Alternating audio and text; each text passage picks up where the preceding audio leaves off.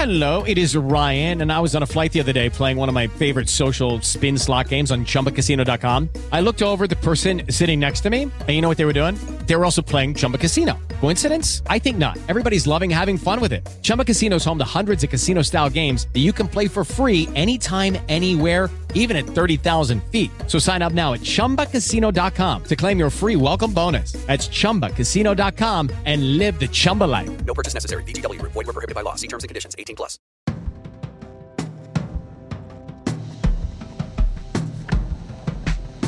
Welcome to Screen Doc, IndieWire's weekly podcast. I'm Eric Cohn, joined as always by Ann Thompson, our editor-at-large out in Los Angeles. I'm in New York. We've got a lot of stuff going on, movie-wise, of course. But Ann, I got to tell you, the big thing on my mind right now is that we have a midterm election on Tuesday. How are you feeling about it? Well, I'm a little bit worried. I'm a little bit grim. Same here. I finished up my postcards, for what it's Proud worth. of you. You got to do something. I have to, I know the Democrats are trying to get their message out, but I just hear over and over again, these business people on the radio saying inflation, inflation, inflation. And there's some knee-jerk belief that is widely held by many Republicans and many independents that somehow, if you vote for the Republicans, it's good for the economy. There is no evidence of this whatsoever. Right. Also, there's just this notion that somehow, like, hold your nose and vote for the party you think will improve your life is a good way to vote. Like, yeah, we know that they're bad for democracy and they're all, like basically piling up behind Trump. But hey, the Republicans are fiscally conservative and we need that in Washington or whatever. Like, that logic is really frustrating too. There's something super greedy about it. It's so deeply held and it's almost instinctive. It's almost like something that they've inherited in the DNA that they can't get rid of. It's a bizarre thing that isn't true at all if you look at all the evidence. It's bull. And hopefully we'll pull this off. I spent some time calling people in Philadelphia, and one thing that's been on my mind, actually, it reminded me of this because you mentioned what they're saying on the radio, is so much about how these things go is informed by the media cycle and also the kind of decisions that the media makes. I mean, in award season, we experience this with the Oscars to some degree, right? We can see through it. We understand where the manipulations lie. I don't trust the media one bit. I don't trust it at all. I feel more acutely aware of it in a way, especially when you make calls. Like, so for Philadelphia, it's really fascinating to me. We all know, because we've paid way more attention to this in recent years than for obvious reasons, that things like debates, for example, don't really sway elections usually. But then when the Philadelphia debate happened, the media reported it as like, well, Fetterman had a stroke, so he performed badly. And that's definitely going to affect things in a big way. I don't believe that it will. I believe thought it was people nonsense. are going to vote for the person that's going to represent their point of view, no matter what. And I called people in Philadelphia and it didn't come up. That could happen. Yeah, I do think Fetterman has a real shot. But I was thinking about it because this is also what happens with award season, right? It's that the more that you get pushed a certain kind of narrative and things are talked about in a certain kind of way, you start to sort of feel like you have to repeat them that way. And then that's basically kind of what marketing sells. And then there's the reality, which is that a handful of people vote, and they vote in different kinds of ways. I mean, you often give me the reality check of, say Academy voters aren't critics. They have their own way of sort of doing. And they're not New Yorkers, all of them. Well, we got some. We got some. Actually, they're very international too, which is another thing that you came up with a figure of 50%, which I think is too high. It's more like a third. It's about I think it was 50% of new members. Okay, because you had a story that I was looking at and I went, Eric, that's not right. 50% of new members though, but which is significant because that was the figure that took them across the 10,000 line. Right, so it is changing, and maybe it's not changing. It's not like a growing. It's still dominated by white men, and that hasn't changed. and our electoral process isn't necessarily, but the government is still, and that's an issue. So I don't know how far I can take this analogy, but you're stretching a bit. And you know, the other thing, Eric, is we don't have to talk about the Oscars all the time. We don't. You know, it's we not don't. the only And world we live in. there's the world of Twitter is also something that I'm obsessed with at the moment, since that's how are where you I dealing spend with the most whole of my waking time. the Elon of it all? Watching the Elon Musk of it all, the interchange with Stephen King, you know, where he like was haggling with him, taking the $20 a month fee for having a blue check verified identity on Twitter. Now it's $8. Bringing it down to $8, as if that would make a difference. And also the idea that he thinks that he can make money this way, and that all the money that they make on Twitter is from advertising, and the advertising universe is extremely skittish about Twitter right now, and because they think a lot of hate and vitriol and nastiness, which has come back in a big way, is going to take over the site, led by this, you know, sort of bonkers billionaire who is trying to influence the world with his. He's like a villain in a Bond movie, this guy. Yeah, I mean, the thing that's really conflicting to me about this is that, as you know, I'm a big space nerd, and nobody has done more to kind of keep the science of space intact than Elon Musk because of SpaceX. In that domain, he really is a very important, I think, significant for the future of scientific experimentation. He's a very important figure. So I wish he would stay in that domain and double down on that. He's also an engineer. He's a real engineer. He hired most of Tesla. First, I think 1,000 or 3,000 employees, something like that. I mean, when that Walter Isaacson biography eventually comes out, I think a lot of these stories are going to show the kind of paradox of somebody like this, who's so wealthy and super obnoxious in public, does do a lot of work of rolling up his sleeves and micromanaging things. I think the issue with Twitter that's really frustrating is that engineers are not journalists, they're not media people. You can't use an engineer's brain to fix the problem that this platform has with freedom of speech and hate speech, and trying to reconcile those issues, and then trying to create a business model around it that basically is just like, if you have money, you can have special privileges in this platform. I mean, it just doesn't. But then arguing with him and calling him out online and all this kind of stuff, it's like, I just want to tell Stephen King or AOC or all these people, clearly he doesn't care about the moral issues you have here. He just wants it to make money. And maybe it'll make a small profit because it hasn't been profitable of late, but it's not going to be the same product. And it's not going to be a very attractive product for those of us who have found it constructive over the years. It's a very my followers have declined, by the way. I had reached a lovely new benchmark I was very proud of, but I'm down from that probably forever. It'll creep back. But the idea is that you're having conversations with people and you're sharing likes and dislikes and whatever. And I control my Twitter so relentlessly that I get rid of a lot of the people I don't want to see or read or hear from. You know, I mute them if they annoy me. Sometimes I bring them back and see if they can, you know, keep me amused a little longer. But it's a very very curated experience for me. If anyone is paying attention to trolls on Twitter, it's because they're not curating their own Twitter experience. Well, I think that's part of what the game was being made here, is if you have a complex enough relationship or a profound enough relationship to Twitter on a day-to-day basis, then the user experience is in theory going to be so much better if you pay that $8 a month, that you're going to want to pay that $8. Why is that though? Well, we don't know enough. But I mean, that's what I don't know what difference it makes if I'm verified or not. I know that that someone at my workplace got that verification for me, right, and you and everyone else on the team.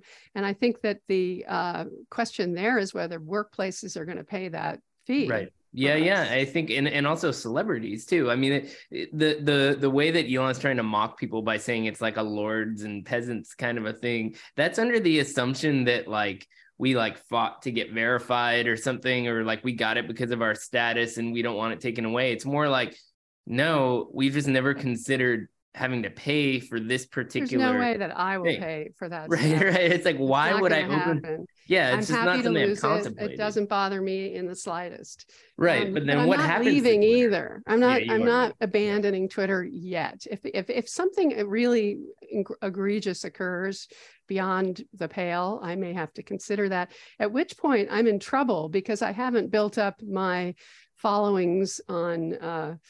Instagram and so on. I haven't paid any attention to any other one. And so I'm going to be screwed if I probably should go ahead and make that happen. Make the effort. I mean, Instagram is pretty, I get great pics on there. I share them on Facebook too. The irony of all this stuff, there's a lot of entertainment people who are good at Twitter, but Paul Schrader's ahead of the curve with that Facebook page. He's very good. He's very good. And I'm on Facebook too, but there's the numbers there are tiny compared to Twitter, at least in my case. Well, and it's a different kind of relationship. Facebook, that's much more of a friends thing. And it tends to be more complex, at least in terms of what people post. It seems more time consuming in a way. People like to post longer things there and then have conversations in the comments. And someone like Michael Gilmore posting at great length on the Revolver background of the Beatles and everything they did to make that Revolver album. It was fabulous, just fabulous to read that at great length but there is a side of the entertainment industry that's really turned to social media as a way, from like a marketing standpoint. It's like, how do we get famous people to tweet about this movie, for example? And if Twitter suddenly becomes not particularly attractive to Hollywood, then Hollywood has to look to other kinds of tools in a way. And I do wonder how that ends up impacting things. We're going to see that. It's an evolution. And the advertisers are going to either stay in or go away. And that could be a real problem for Elon Musk. Right. I mean, he had this one tweet where he was like, comedy is now legal on Twitter. And I was like, oh, great. So basically what you're saying is like, say whatever the hell you want that you think is funny. And if you get canceled, it's not our fault, but we're not going to, kick you out for it or whatever. So, I'm not sure how that's going to play out for certain comics who maybe feel muzzled these days or whatever. Usually I feel like comedy that goes to those sort of extremes is not really that funny because it's just not particularly well done. So basically what he's saying is bad comedy is now legal on Twitter as far as I'm concerned. But it's a weird time, that's for sure. In the awards context, one thing that we have been looking at is the challenges that movies still face in theaters. And, I don't think it's like, well, if you don't have a strong Twitter following, then you can't get people to go see your movie. But it does feel like the way in which you convince somebody to go see a movie has been in flux for a really long time, even before the pandemic. And a lot of people thought, hey, if we invest in marketing through social media or whatever, then we can get all the young audiences to go. But obviously, it's a much more complicated thing now. So Armageddon Time is an example of something that we saw at Cannes and we liked it a lot, and a lot of critics reviewed it really well. It's a very local story set in the 80s in Queens. It didn't open well. I didn't really think it would. I wasn't expecting it to. It's a quiet, thoughtful, serious movie. And it also got a lot of complaints about the fact that James Gray shouldn't have had permission to tell the story of his best friend, who was a Black kid in his neighborhood who went to his public school. No, I've seen some good defenses too. I mean, he isn't trying to tell the story. He's telling the story of being the white kid and having that Black friend, as opposed to attempting to represent the point of view that he doesn't have. So that's true. He doesn't. And he has the right to tell that story. I have no question about that. But I anticipated back in Cannes that this might happen, that there would be this query, there would be this pushback.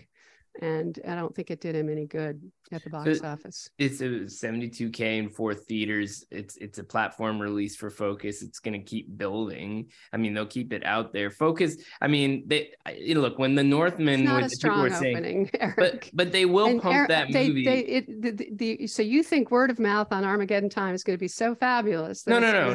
You just went from 11 to 100 or something. I'm saying that this movie will probably be okay for Focus in the long haul from a business standpoint, because it will go into other. Remember, they have this. It'll go to Peacock. They'll do their PVOD thing and so forth. Jeremy Strong has a following, and that'll do well for them there. So it's not a huge movie for them. I think they'll be fine with it. From an award standpoint, does this kill its chances of having? I mean, Jeremy Strong having that big following, doing something very different in this film as a supporting actor. It loses momentum. It's always that thing that we talk about, and it's a question mark. You know, we were looking at the question of the Fabelmans. You know, back in the day,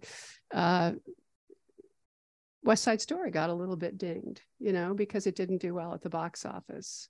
It still got 7 nominations and 1 win. Okay. But it, you know, it wasn't the same as if it had been a big hit and everybody loved it. And, you know, it was dinged for being a remake and so forth. So, you can't move back. You can't move forward really with a lot of energy if you don't do well at the box office, is my point, I think, at this stage. Yeah. Well, and Called Jane, which also opened last week, we talked about that way back at Sundance. So that was an Amazon release. It was in like well over 1,000 theaters, and it made crazy 240,000. Yeah, I mean, no, that's not good. That would have been a good gross for Armageddon Time in 4 theaters. It's a great gross. It's not even possible in 4 theaters, but that's how relative this season is. So that movie, you know, even with its timeliness, I mean, perhaps from a discourse standpoint, would have been more timely right when Roe was overturned, which is when the Janes was sort of in the conversation and still is from an award standpoint. But Called Jane, the narrative about the underground abortion clinic, you know, so that's sort of. I think it's a good movie. I really liked it. I think Elizabeth Banks was terrific in it. I'm sure it was just way too many theaters and not, you know, not given a proper platform.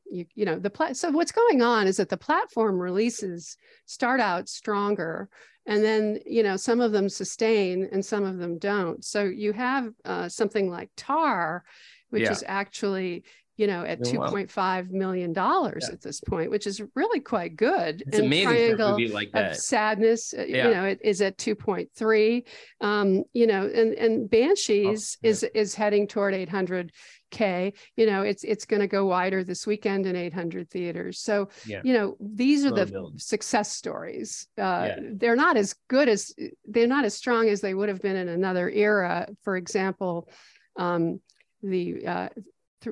Ebbing, Missouri, that Martin McDonagh movie did twice as well as this. Right.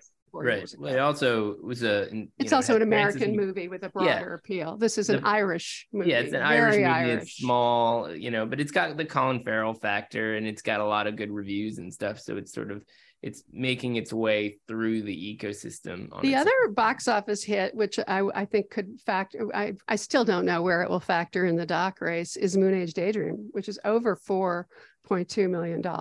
That's a theatrical which is pretty event remarkable. Yeah. David Bowie gets people into theaters still. And it's a doc, you know? Yeah. No, it's certainly possible. I could see that on the short list, and we'll see where that Fabelmans is going to be a very interesting question, because it's so hard to really fathom what non-cinephiles are going to do with it. You know, a lot of people love Spielberg, right? You know, I mean, people do love Spielberg, but are they that interested in his origin story? There's a big cover story in the Hollywood Reporter about the origin myth of Spielberg. You know, are we really? I mean, the movie itself is a fascinating thing. I really can't wait to see it again. But I'm curious to see how it does at the box office, as well as it played in Toronto. So Armageddon Time was the first of these kind of like personal, you know, established filmmakers looking back. Well, then they showed also Empire of Light is the other one, and Bardo. I mean, we've got a bunch of them. So these haven't come out yet, but it's they played like a crop they played festivals. They though, played and festivals, they got reviewed. Yeah. But the Armageddon Time, you know, is the first to kind of have that chance in the market. Not that they're all the same kind of movie entirely. In a way, they are. there is a through line there. There's a memoirish going on. Yeah, men of a certain age and so forth. But then Spielberg also has more. I mean, there's a lot of respect for, say, Iñárritu, but you know, Spielberg has respect on a whole other level. And I have talked to Academy members who've seen the movie and really, really like it. I mean, they like it. They're the target audience. Yes. I'm not worried about the Academy members. Again, my question is, if it doesn't do well at the box office, is that going to have an impact on how people perceive the movie? That's the question I have. Yeah, and I think you're right to ask who goes to this movie who's not a cinephile. Do they go to it because it's they want to see a family drama, or maybe because they like Michelle Williams?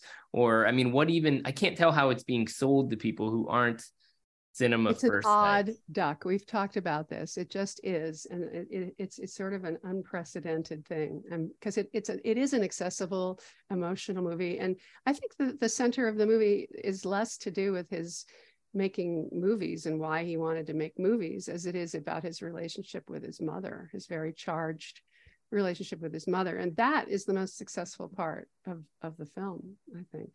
Yeah, and it is also, I mean, you're making the case for why on some level Michelle Williams may actually be benefiting from being a Best Actress contender instead of a supporting actress contender, even though she is definitely a supporting actress. I disagree with that. I think she was at the top of the call sheet at every day on that set, and she's not the main character. She's the most dominant figure. The main character is a young boy who's having a reaction to his mother, who dominates the entire movie. There's no question that she's front and center in this film.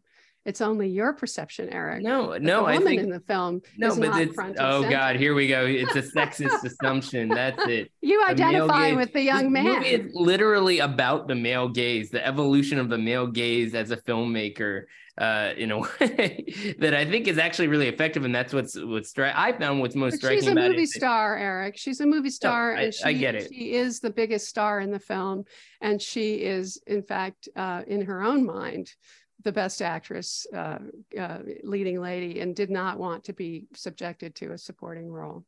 Yeah, so and of course that makes that category so competitive. That's another question. So if Fabelmans doesn't perform theatrically, is she still, a real contender for that category? Probably, because the Academy likes the movie. She is overdue. She is overdue, but we have to grant that Cate Blanchett and Michelle Yeoh are pretty powerful contenders. Right. Yeah. And hey, Till has been doing well. I know Till that's doing very, I movie, definitely have underestimated Till, and it's got an A+ cinema score. It's doing well at the box office. It pulled in a whole segment of filmgoers, that African American filmgoers, women. Older women. It's they're identifying with the Danielle Deadwyler character, and they're going in droves. So it's not your standard issue, art house audience at all. It's a bigger, wider audience than you would expect. Yeah, and Danielle Deadwyler, I think, is so good in the movie that she sort of overcomes some of the limitations of it. I mean, it's a small movie, and it's obviously predictable in certain ways from a narrative standpoint. It's a bit heavy-handed in terms of how it manipulates you, but her performance is undeniable. Yeah. So if there's one kind of discovery actress this year that really rises up, it feels like she's well positioned for that. It's interesting you talking about the Black audiences, and specifically Black women turning out for this movie with Black Panther around the corner. I don't want to spoil things too much, but obviously, there are a lot of women who are front and center in this movie, and I do wonder how that ends up being a key aspect of it as well. I have to assume that Angela Bassett is going to be undeniable in supporting actress for Black Panther. Letitia Wright is a more question questionable entry, you know, because she's very good. She deserves it in terms of her performance and everything. But it's hard to say how people are going to react to the anti-vaxxer aspect of her, or, you know, just the fact that it's a Marvel movie and that's her character arc. She's going on a hero's journey there. But, you know, it's weird to put it in this context. Last year with Will Smith, people were saying, oh, isn't he an anti-vaxxer? Is he a Scientologist, et cetera, et cetera? He overcame whatever that was. At that moment, we don't have to talk about what he did. At the moment, he overcame that because he's Will Smith, right? There's another layer to him, or at that moment in time, there was another layer to him that was so lovable that people just didn't, they looked past these kinds of flaws. And I do wonder with somebody like this, maybe her profile isn't big enough, but at the same time, Black Panther's profile is really powerful and people root for those. An enormously successful movie. And the other movie coming along is Babylon, and the other movie coming along is Avatar, and they are Babylon. all, we got screenings on the schedule now, finally, which is for exciting. Babylon, November 14th. Yeah, so finally that becomes a real movie in the conversation. And I'm trying to figure out what kind of, I mean, speaking of like, you know, non-cinephiles versus cinephiles, like what the profile of this movie is. It's obviously something that celebrates Hollywood. It looks bonkers. If it turns out to be The Day of the Locust is the classic example of something that was a Hollywood, you know, here's how it really went down, you know, here's how decadent and crazy it was, but nobody went, you know, it was a complete clunker. I can't, it's period, it's old silent era Hollywood, it's decadence. I can't wait to see it. I'm the target audience, and I love Damien Chazelle, but he is not, his instincts are not always commercial. First Man was not a commercial movie. I loved it, but it didn't reach the audience. So you can't always count on him in that way. La La Land did, obviously. La La Land did, but La La Land had these young stars looking hot and dancing around. I mean, it just was so memeable. So it's like, it's such a specific formula there. If he kept making movies about people in that age bracket doing that, then he'd be golden. But it is an interesting question too. I mean, the Margot Robbie of it all, there are different theories about, based on the trailer, you know, is this really going to be a showcase for her or not? But I love that she's also got Barbie around the corner. Like, she's definitely swinging for the fences. We like Margot Robbie. No, I'm open. I'm obviously eager and open, but and I can't wait to see Avatar either. My God. You know what I'm so curious about with Avatar is Sigourney Weaver playing a teenager. I mean, like, the magic of mocap, you know, knows no bounds when it comes to James Cameron. And he doesn't mess around. So that's, and then there are some sort of smaller movies coming this week. For example, Causeway, finally coming out. The New York Times did a big story on Jennifer Lawrence. She's a big star. She gets big play. That was the most Kyle Buchanan article ever, by the way, was that he spent the lead talking about explaining why Adele and Jennifer Lawrence went to a gay bar in New York, which was a thing that was online, noticed a while ago. He's like, we got to get the real story of how this happened. And it happened because they decided to go to the gay bar. So that was cleared. Also, she is not in an Adam McKay movie anymore. She's taking her time to figure things out. She's back. And Causeway is a really fascinating choice. It's a solid movie, movie. Very small, very quiet. It's going up on Apple TV Plus. I think Brian Tyree Henry totally holds his own with her and is extraordinary in it as well. So I hope everybody looks at it. I hope they see it. But my guess is that it's not going to get a lot of traction. Well, I have noticed that there is interest in this movie because Jennifer Lawrence, even without working for a while, still seems to have a really strong fan base, robust fan base, because Hunger Games established her that way. Any fan base is based on how they want to see you, you know? So what I like to see here, what you're talking about, is that she has made some decisions about what kinds of movies and filmmakers she wants to work with. Yes. And she's figured it out, you know, go indie, go with the directors, you know, don't make Passengers, you know, don't do that. Right. So she's I'm optimistic about her future. She's incredibly talented. She's an and she has a good she has a good sort of like persona, which I think is kind of good. You know, like she's really good at press stuff and creating that sense of, oh, that's a person you would hang out with. That's a cool person. Well, she plays authentic very well. Yeah. And by the way, not a big tweeter. Twitter is not what does that for you. Maybe Instagram a bit. But I also feel like there was like this misperception that you need to like engage with your fans to like really have that sense of a relationship with them. You don't really have to do that. You just have to perform well when the cameras are watching you to kind of convince them that you're that person. I mean, like I said, Will Smith did that for a while. I think Jennifer Lawrence does that really well. Like when you watch these interviews, she just comes across as very natural in a way. And it makes a difference. That's what she's good at. Something could happen there.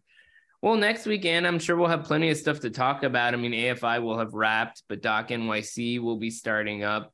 And there's a bunch of other stuff that is ongoing, all kinds of different screenings and so forth. So I hope that we don't have to spend too much time unpacking the results of the midterm. But if people don't have a plan to vote, my God, please have a plan to vote.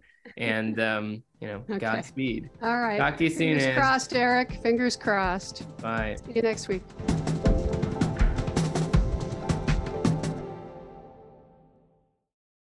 Lucky Land Casino, asking people, what's the weirdest place you've gotten lucky? Lucky? In line at the deli, I guess? Aha, in my dentist's office. More than once, actually. Do I have to say? Yes, you do. In the car before my kids' PTA meeting. Really? Yes. Excuse me, what's the weirdest place you've gotten lucky? I never win and tell. Well, there you have it. You can get lucky anywhere, playing at LuckyLandSlots.com. Play for free right now. Are you feeling lucky? No purchase necessary. Void where prohibited by law. 18+. Terms and conditions apply. See website for details.